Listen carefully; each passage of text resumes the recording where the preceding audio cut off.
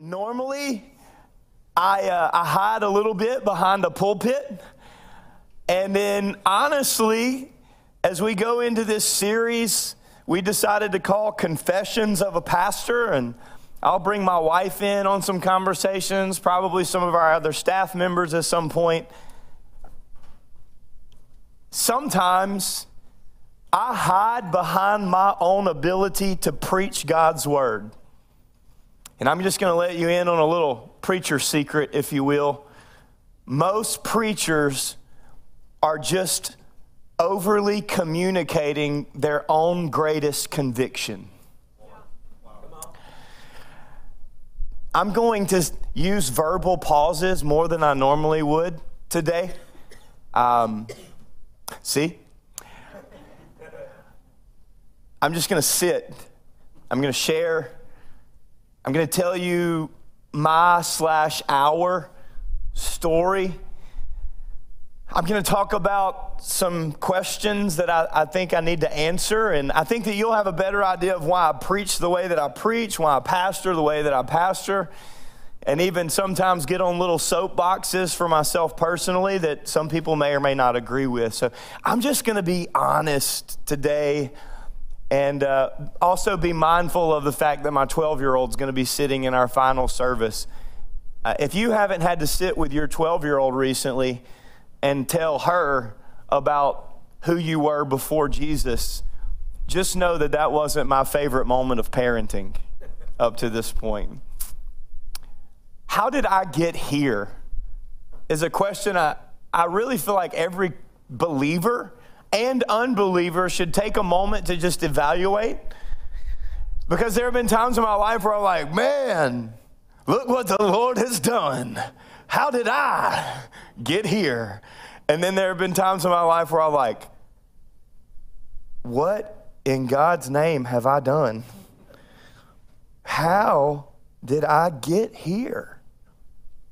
This isn't what I intended. This isn't what I saw happening. I didn't mean for all this. Another thing I want to challenge you with, besides just maybe evaluating that question for your life, is there have been times in my life where I was reading God's word and a verse, we talk about this I heard somebody talk about this in Bible college. A verse that went from just a written verse or a logos word, which is just written out and you just read it and you kind of read over that, to like a rhema word. And that's a verse that when you read it, it like jumps off the page. Sometimes it encourages your heart and sometimes it slaps you in the face. Come on, somebody. I think that's what it means. It's a double-edged sword. Like sometimes it's like, yeah, let's fight the devil. Sometimes it's like, oh my goodness, what in the world? And if you don't, I want to ask, like, what are the one or two, maybe 3 or 4 verses that you've read that did that to you? They were game changer verses. They were just life-altering turning point moments that a word or a passage or a text had just jumped off the page for you. And while I say that, God gave me this in first service, so I'll smack you with it too. I share it with you too. If you have not had that, it's because you don't read your Bible enough. If you can't answer that question, it's because you do not prioritize spending personal time with God enough, and so you can't answer it because you don't have it, because you haven't been doing it. But if you will, I can promise you it won't be long before God takes his word, plants it right in you. So Matthew chapter 7, mine was Matthew chapter 7 at 19 years old. I was reading my Bible, experiencing God's study Bible. I still have it in my office today.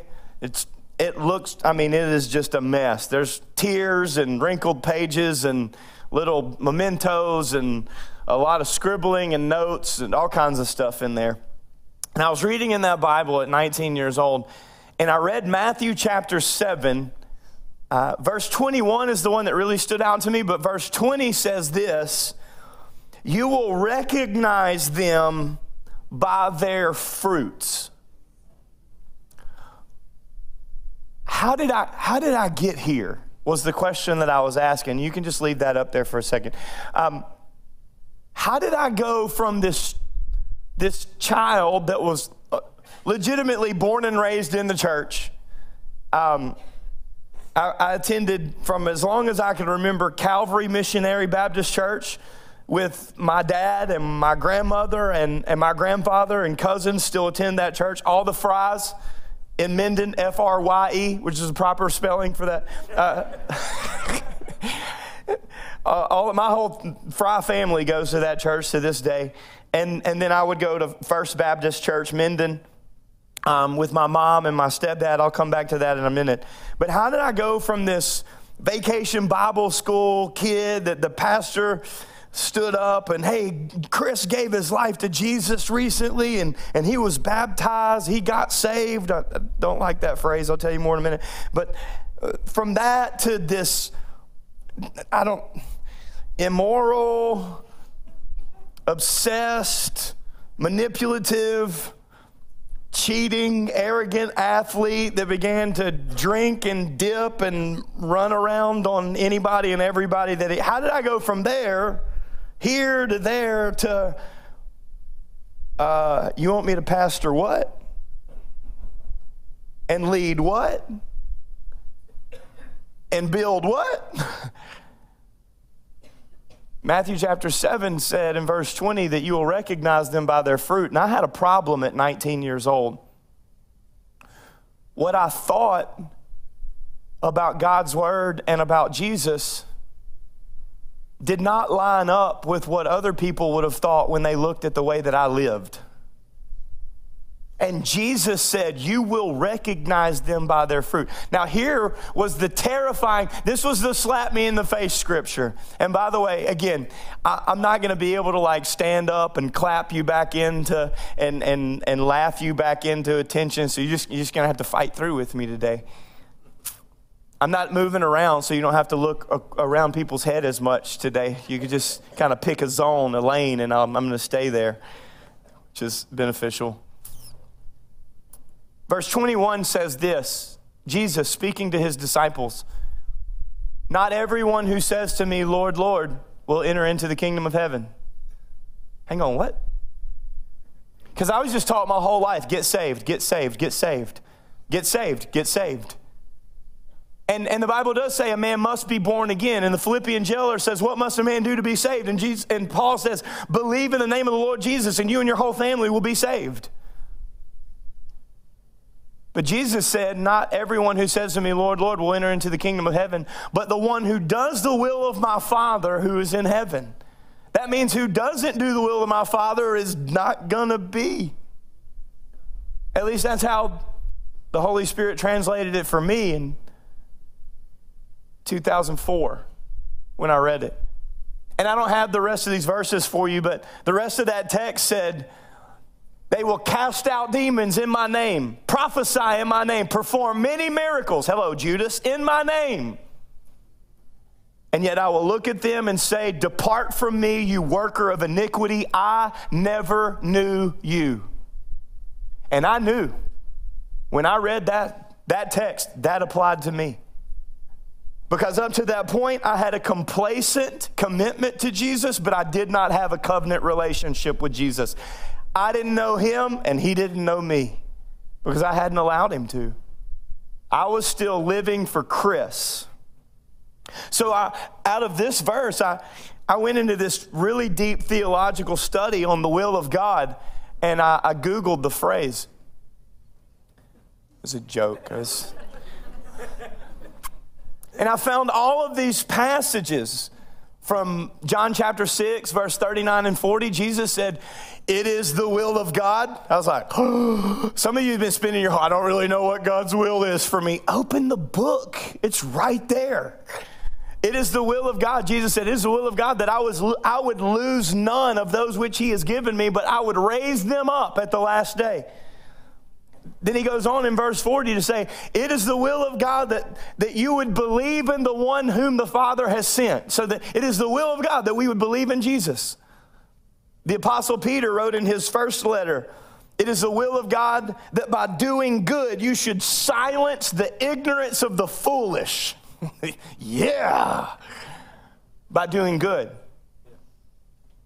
And then he says, the Lord is not slack. In his second letter in chapter 3, Peter says, the Lord is not slack concerning his promise, because it is the will of God that none would perish. That's why I'm not a Calvinist, and I don't believe in predestination only. Because God didn't create somebody in the womb of their mother, knit them together before the foundation of the earth, just so that they could be born and he could use them as an example to send to hell. That's not a just father. It is the will of God that none, including Pharaoh, you figure that out later, none should perish, but all would come to repentance.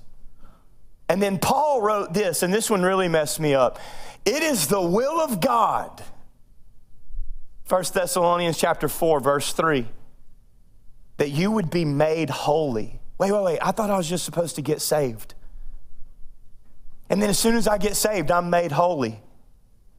I don't know about you, but that wasn't my story. It is the will of God that you would be made holy. And then Paul, of all the things that he could have said, that you would not be given to sexual immorality or defile your body with passionate lust like the Gentiles. Wow. Well, that flies in the face of this society and everything that so many of us deal with on a daily basis. So I looked at my life and I looked at God's word, and there was this huge discrepancy. All right, I'm going to go back just for a second to junior high school. Not really, because you couldn't pay me enough money to have to relive all that. But in junior high school, I had an incredible youth pastor. He's still in ministry today. In fact, he's at the same church that he went to whenever he left First Baptist Minden. His name is Glenn Myers. Love Glenn Myers. I would say this to his face. He looks just like Waldo. It's like, we would say, where's Waldo? There he is. Yes, it's Pastor Glenn. And he's the executive pastor at Zor Baptist Church in Baton Rouge. Incredible man of God. He and his wife, Carrie, man, they did it the right way. They were such a phenomenal example for us. Roddy Schaefer is also a pastor and actually an itinerant evangelist now. Roddy led FCA Bible studies as a junior high basketball coach. I was all in junior high, y'all. I was all in. I had this friend. His name was Jason Moss. And we made this covenant, or deal, I don't know, whatever. We spit in our hand and shook on it. And and we were like, listen, we're going to be pure. Like, if you do something with a girl, I'm going to punch you in the face. And I was like, yeah, well, if you do, I'm going to punch you harder. And then we both lied, because neither one of us did that. But we had good intentions. I hosted Bible studies at my house, not just so like me and another girl, but like groups of people. It's like, hey, you want to come to my Bible study? Oh, I've been waiting on the man of God. No, it's not what it, all right, so I was actually living for Jesus in that season. The problem was I still had this secret addiction to immoral images. And then I had this idolization of the opposite sex. In fact, I found my identity in what other people thought of me, and part of what other people thought of me was based on who I was in a relationship with, or how many people I was in a relationship with. My parents, my dad, John Douglas Fry, and my mom, Robbie Ann Ray, got divorced when I was 2 years old. And that's not really even the sad part of my story, because my mom remarried a man that I referred to as my daddy Tim for the last 34 years, who's treated me and my children like nothing but his own. And my dad remarried when I was 6, and my stepmother of 15 years did everything for me that she was asked to do, and I have nothing ill to say about her either. In fact, my parents getting divorced, the number one thing that did for me was cause me to have to live off 2 family incomes. Yes. So like I had things that my other siblings didn't quite get to have, except for Kelsey, who made straight A's and got a brand new BMW out of high school, but that's another story. Or my youngest brother that ain't never made an A and still got a new truck. I'm not sure how that worked out. She's like, I was hoping you'd say something. Anyway, all right, so the point of that is I had a really good upbringing. Like I was doing, hear me, I was doing all of the right stuff. But I did not fully surrender my life to Jesus. Because there were areas of my life that I was not willing to address or confess. And when you have an area of your life that is not fully surrendered to Jesus, that means that you have an area of your life that the enemy has access to. I was living my life. My objective was success in the classroom, on the field, in corporate America, whatever it was about me making a good living, earning a big income, and figuring out what I wanted to do for a living. Oh, by the way, Jesus was part of all my extracurricular activities because I would still go to youth group and I was in all of the productions at church and I went to VBS and Sunday school and I was at the house every time the doors were open, per se. And then I was even in the youth choir. The youth choir, you know how bad of an idea that was? Youth choir. We were there though, and we sang our little hearts out and traveled all over the place. But I still had all of these secret sin issues and things that I was willing to do alone and with anybody that was impure and unholy. And I wasn't willing to say anything about it. See, honestly, I guess I was always I was always pretty selfish. I was always pretty manipulative. I mean, look, if I could lie and get out of trouble, then lie I would. Yes, it's just kind of what I would do. I told somebody not too long ago, I've never been faithful to anybody except for my wife in any relationship. You know, because when I was 7, it was cute. How many girlfriends you have? It was like, well, 3, you know. But then all of a sudden when I was 17, it almost cost me my life. And then when I was 27, my idolization almost cost me my job. That's why we don't play boyfriend, girlfriend. We don't give ourselves away. And we're like, oh, how many little boys have you kissed? How many little girls have you kissed? Because a kiss is a seal of a covenant in the Old Testament and the resurrection of life in the New Testament. That's why you kiss your bride after you make the covenant. It's not something you play with a bottle in a closet and think it's funny. I'm sorry, just in this culture. So I was never faithful to anybody. It's why I'm so probably wound up today on dressing modestly and looking with integrity. It's why I really am trying to train my daughters to not show more skin than they do cover with clothes. Almost like it's in the Bible or something. It's why in the name of Jesus, I'm trying to train my son that every time something comes on the TV that he shouldn't see, he's like, hey, look at me, look at me, look at me. What's up, bro? Don't look over there. Don't do it. Just to help him bounce his eyes off of this sick society that we live in and learn how to be a man of integrity that sees the opposite sex and other people as brothers and sisters in Christ and not just an object of our lust. Because I never learned that. And you know what? I thought Jesus was okay with it. And he wasn't, the devil was. So I had this complacent, apathetic, I think false confidence in a salvation that I wasn't living. I was full of compromise. I was half-hearted.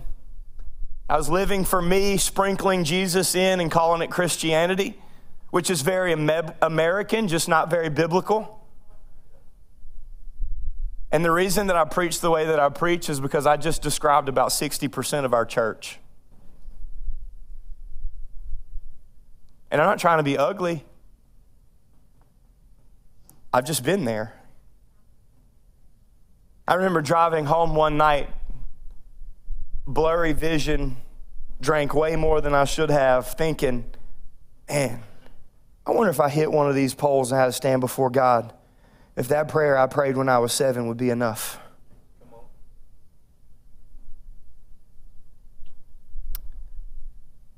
I had some dramatic events that I'm going to share over the next few minutes, and I'm going to ask you to do 2 things.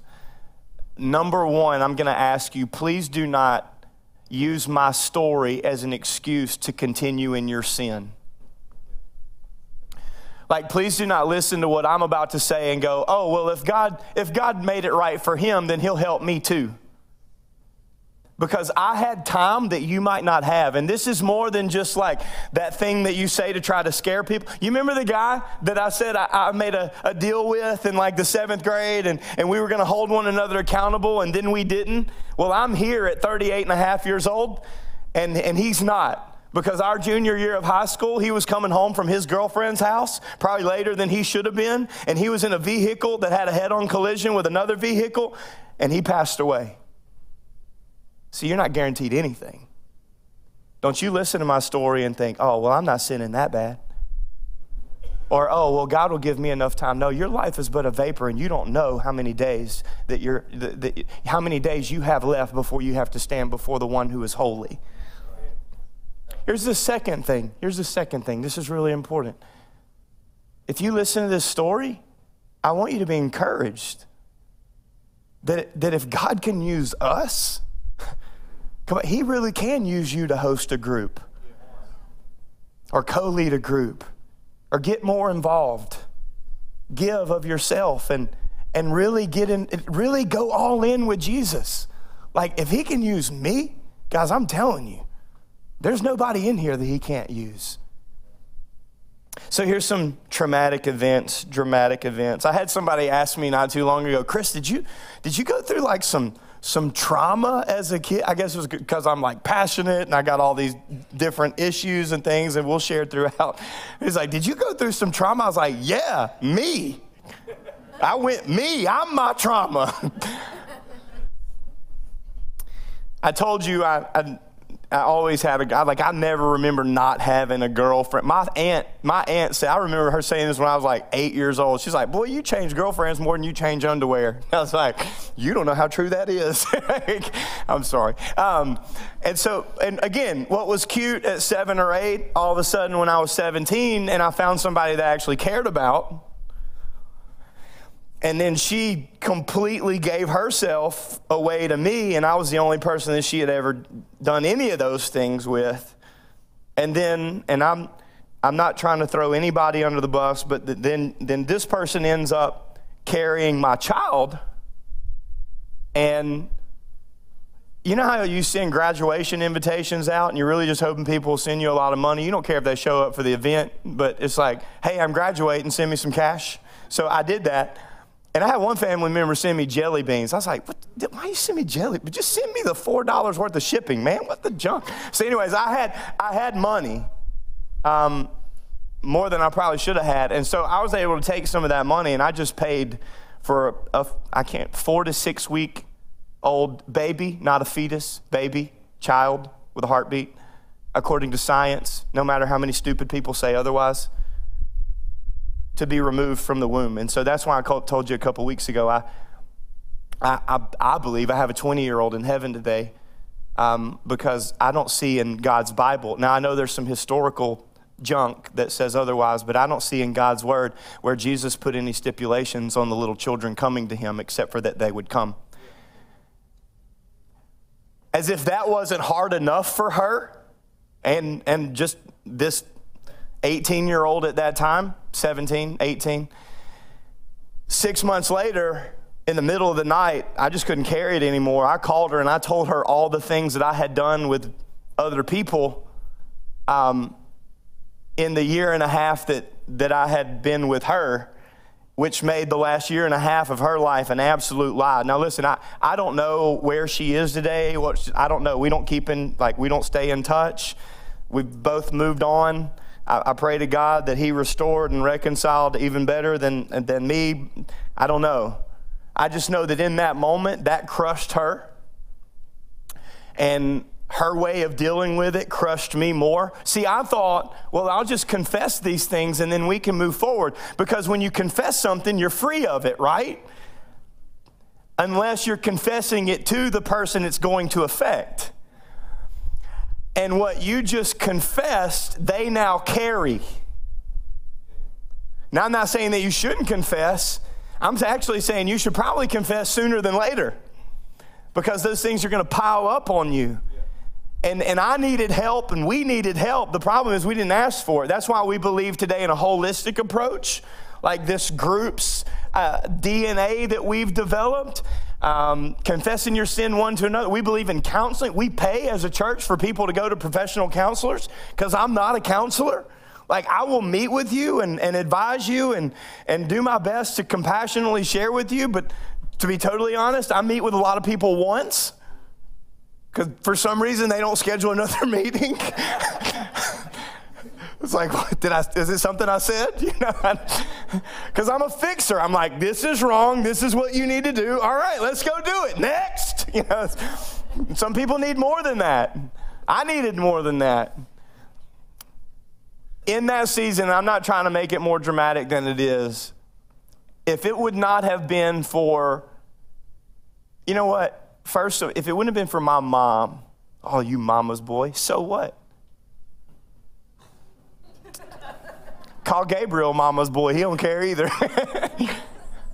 If it wouldn't have been for my mom staying up late with me and praying with me and talking with me through that season, my dad taking lunch and just sitting with me, I remember these moments.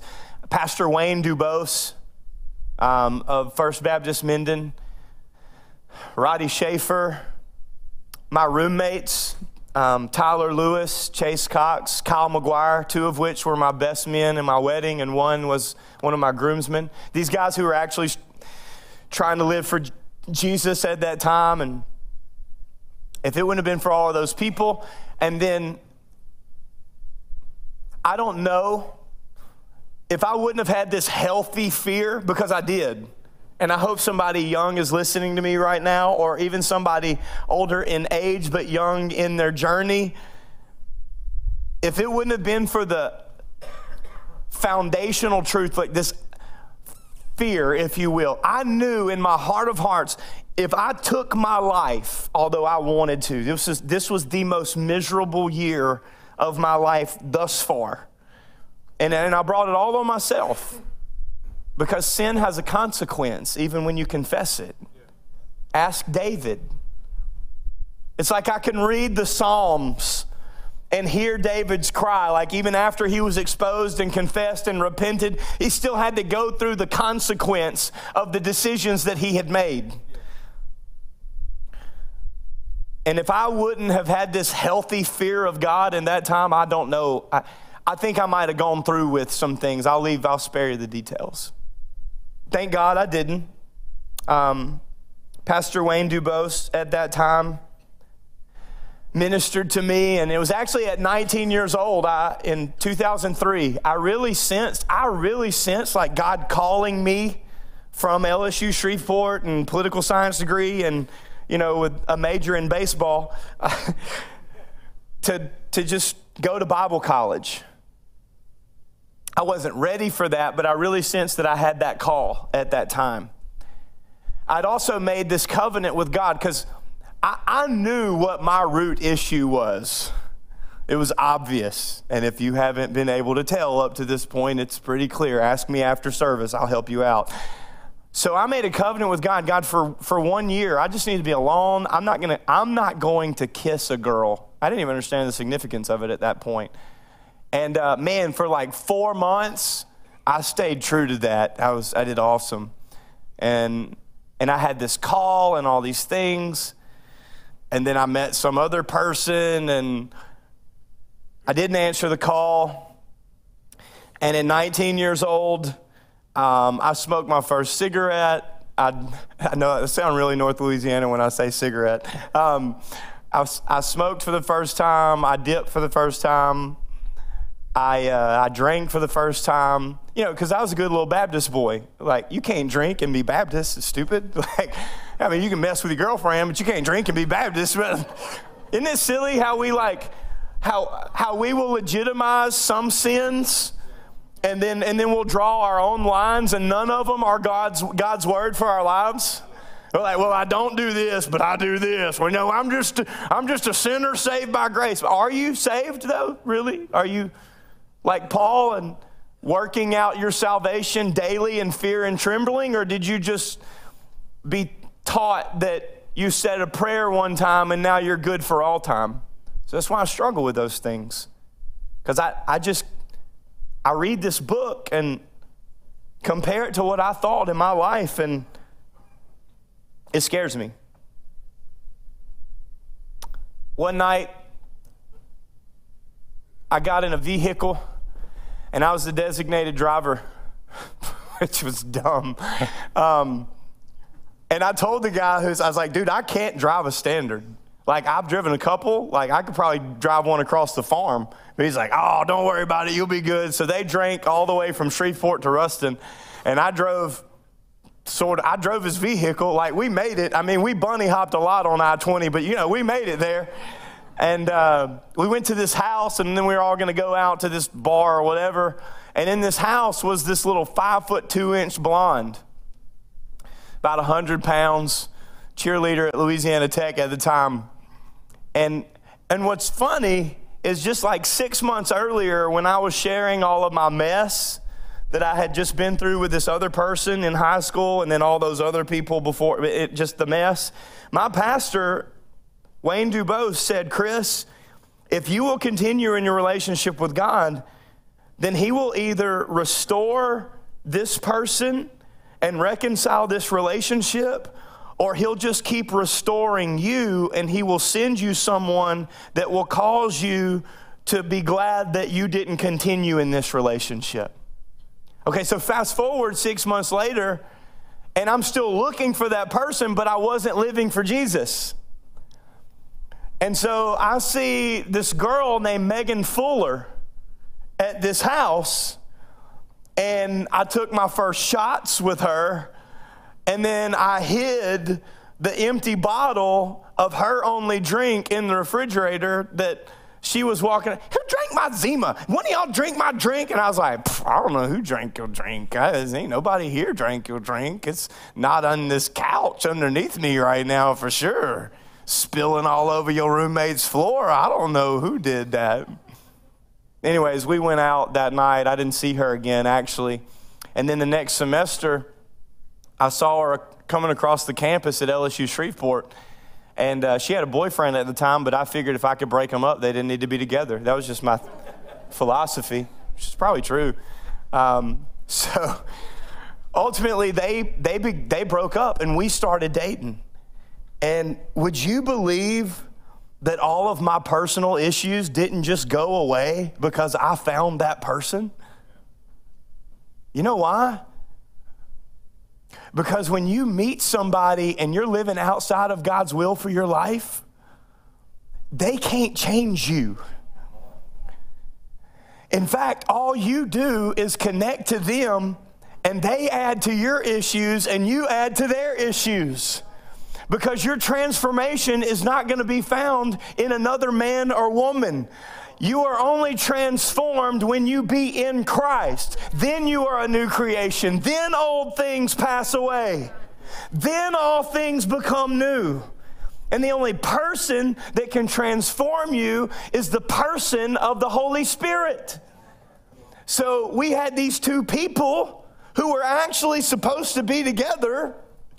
At least we believe at this point in the process that this was God's plan for one another, but we couldn't see it because we were so messed up. And because we were so messed up, we messed one another up. And for 2 years, we dragged one another through absolute Hades. Fast forward, February 2006.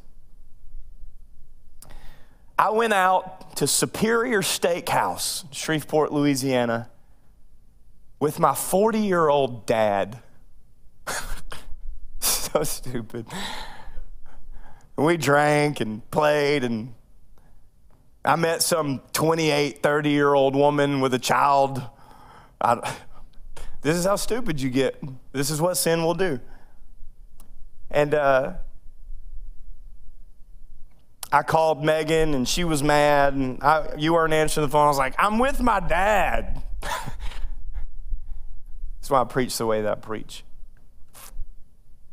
Later, I found out that she was sitting in her car crying across the parking lot as she watched me fill my truck up with gas to go on about my night, and we broke up for the last time.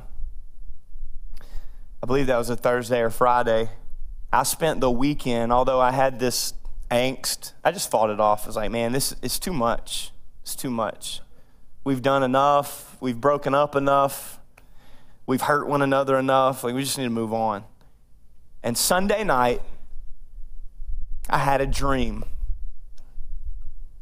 And Louisiana State University Shreveport's physical education building had a sidewalk that came out to the parking lot. And in my dream, I looked up, and Megan, her little blonde head, walking towards me in a white dress as if she were pure. It wasn't a wedding dress, it was just a white dress, and she was just walking towards me. And then I woke up, and I couldn't shake it. And I called her, and she wouldn't answer. Go figure. I finally got her to answer, and I went over, and we spent the rest of that day. And when I got to her, I didn't find her in a white dress. I found her in her ex-boyfriend's white socks. Hi, we're your pastors. Look at us, yay. That was a tough day. At one point in the conversation, Megan said, Chris, what do you want? Do you just expect some miracle to happen? And I looked back and I said, you know what? That is exactly what I asked God on the way over here today. God, I don't know what this is. I don't know what's going on, but I'm so sick of this. I'm so sick of being this way. I'm so sick of being this guy. I need you to perform a miracle today. And I looked at her in that moment, wherever you are in your journey, and I said, I have followed Jesus for seasons of my life. There was a time when I recognized the difference in being in the middle of God's call and being caught up in the consequences of your own decisions. And I looked at her and I said, I'm telling you, from this day forward, that was February 2006, from this day forward, a week before Valentine's Day, I'm going to follow Jesus with all of my heart. And as long as I do that, then you can trust God to trust me. If I ever stop, you need to get away from me because I will crush you. I am afraid of who I am outside of Christ. That Wednesday night, we went together to this little Rhema, name it, claim it, run around the room, kick off your shoes, throw them in the floor church. And and the pastor preached a message, this living word in Minden, Louisiana. I love those people. That church being as out of order as it was is confusing to people who are not as super spiritual as them or us or whatever. But so that's why we try to maintain order, because that's what the Bible tells us to do. But we looked at that night, we went in that night, and my wife now, my girlfriend at the time, was looking around like, God, where has he brought me now? This dude cannot figure it out. And according to her testimony, she shared, I asked God, if you're anywhere in this, I need you to show me. And I remember that night, the pastor preaching, David and Paige Dabblebus. David preached a message that night about allowing God to fill in the cracks of your cup. Forgiveness, sin, bitterness, complacency, whatever it is, you are a broken vessel. But God wants to fill in the cracks of your cup so that he can fill you to overflow and you will quit leaking and missing out on what he has for you. And if that resonates with you, I want you to stand up and come to the front. And I was like, I'm in. Megan's like, come on. Come on. So up we go.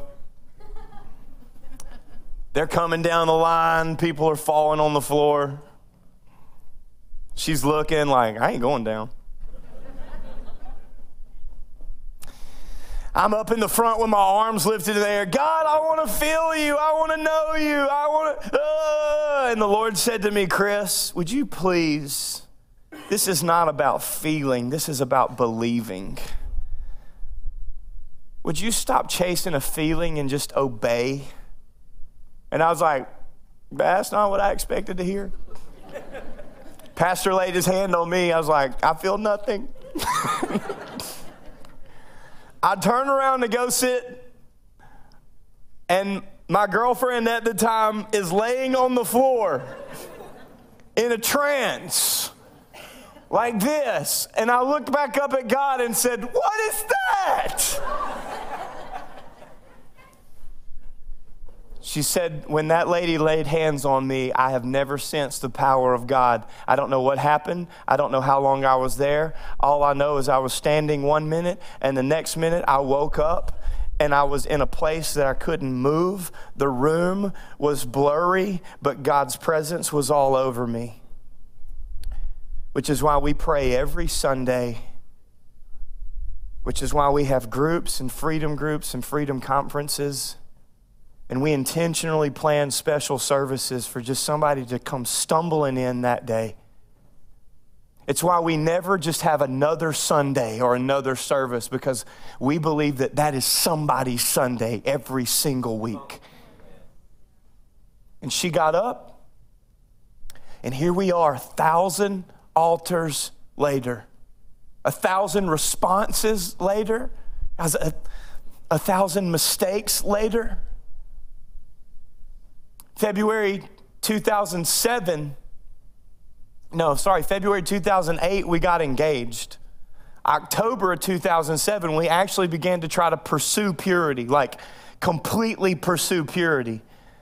See, that was a process for us, that whole sanctification, but it was a process that we fought, and we didn't just succumb to and go, well, God must be okay with it, because he's not. But it was something that we refused to be okay with, you know. And for that year, there were some times when we stumbled because Megan wouldn't leave me alone, you know. I was like, just wait, girl, in the name of Jesus. Just keep your hands to yourself for once, you know. She told me I could say that.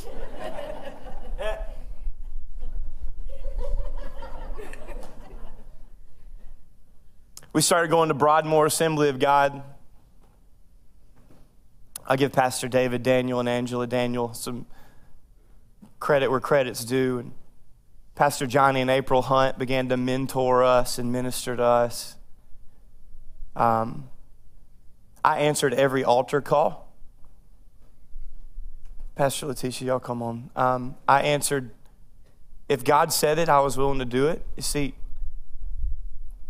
I want to explain where I am, because I thought I wanted to make a ton of money, go to law school, whatever, play baseball, be a contractor in North Louisiana, whatever. Because I spent my whole life, come on, hone in with me. I promise I'm almost done. I'm letting you out early today. I spent my whole life trying to figure out what I wanted to do with my life.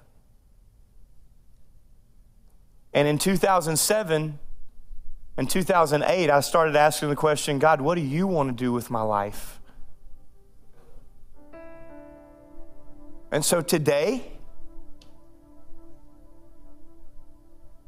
I pastor a church of 700 people. My wife planted a school that my children go to. not because our children needed anywhere to go. We're right in the middle of 2 building projects, and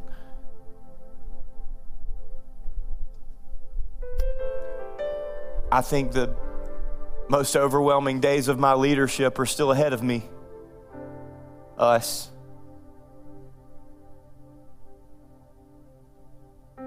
Almost every day I get overwhelmed by something.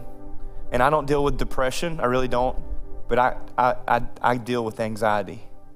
Thank God, up to this point, I haven't had to take anything for it. I try to fight that with worship and devotionals and a personal feeding program with Jesus, because we give a lot away. Every time somebody calls or texts or something happens, I get anxious. I'm not very interruptible. I really don't have the greatest personality. I still fight selfishness. I still fight being overly ambitious and not being able to really enjoy the moment. I'm very task-oriented, and I have to be very attentive to paying attention to every individual instead of just kind of the whole big picture all the time. But I've been faithfully married to one woman for the last 14 years. When we were engaged in February of 2008, we had tried this, but we were not really successful with it. In February, I said, hey, look, I don't want to kiss you until our wedding day. Well, she was like, well, okay, whatever. Because that wasn't a big deal for her. Okay. And then for 40 days before our marriage, we didn't touch. That was 8 months. You remember that covenant that I made with God in 2019? I'm sorry, when I was 19 in 2003, and only made it 4 months? God brought it back. Today, I'm ordained with the Assemblies of God. I have a master's degree in Christian leadership from a theological seminary. I didn't miss the call. God redeemed the call. Today, my children don't know that guy. They're not carrying that curse. All they know is the people of God that make up the house of God.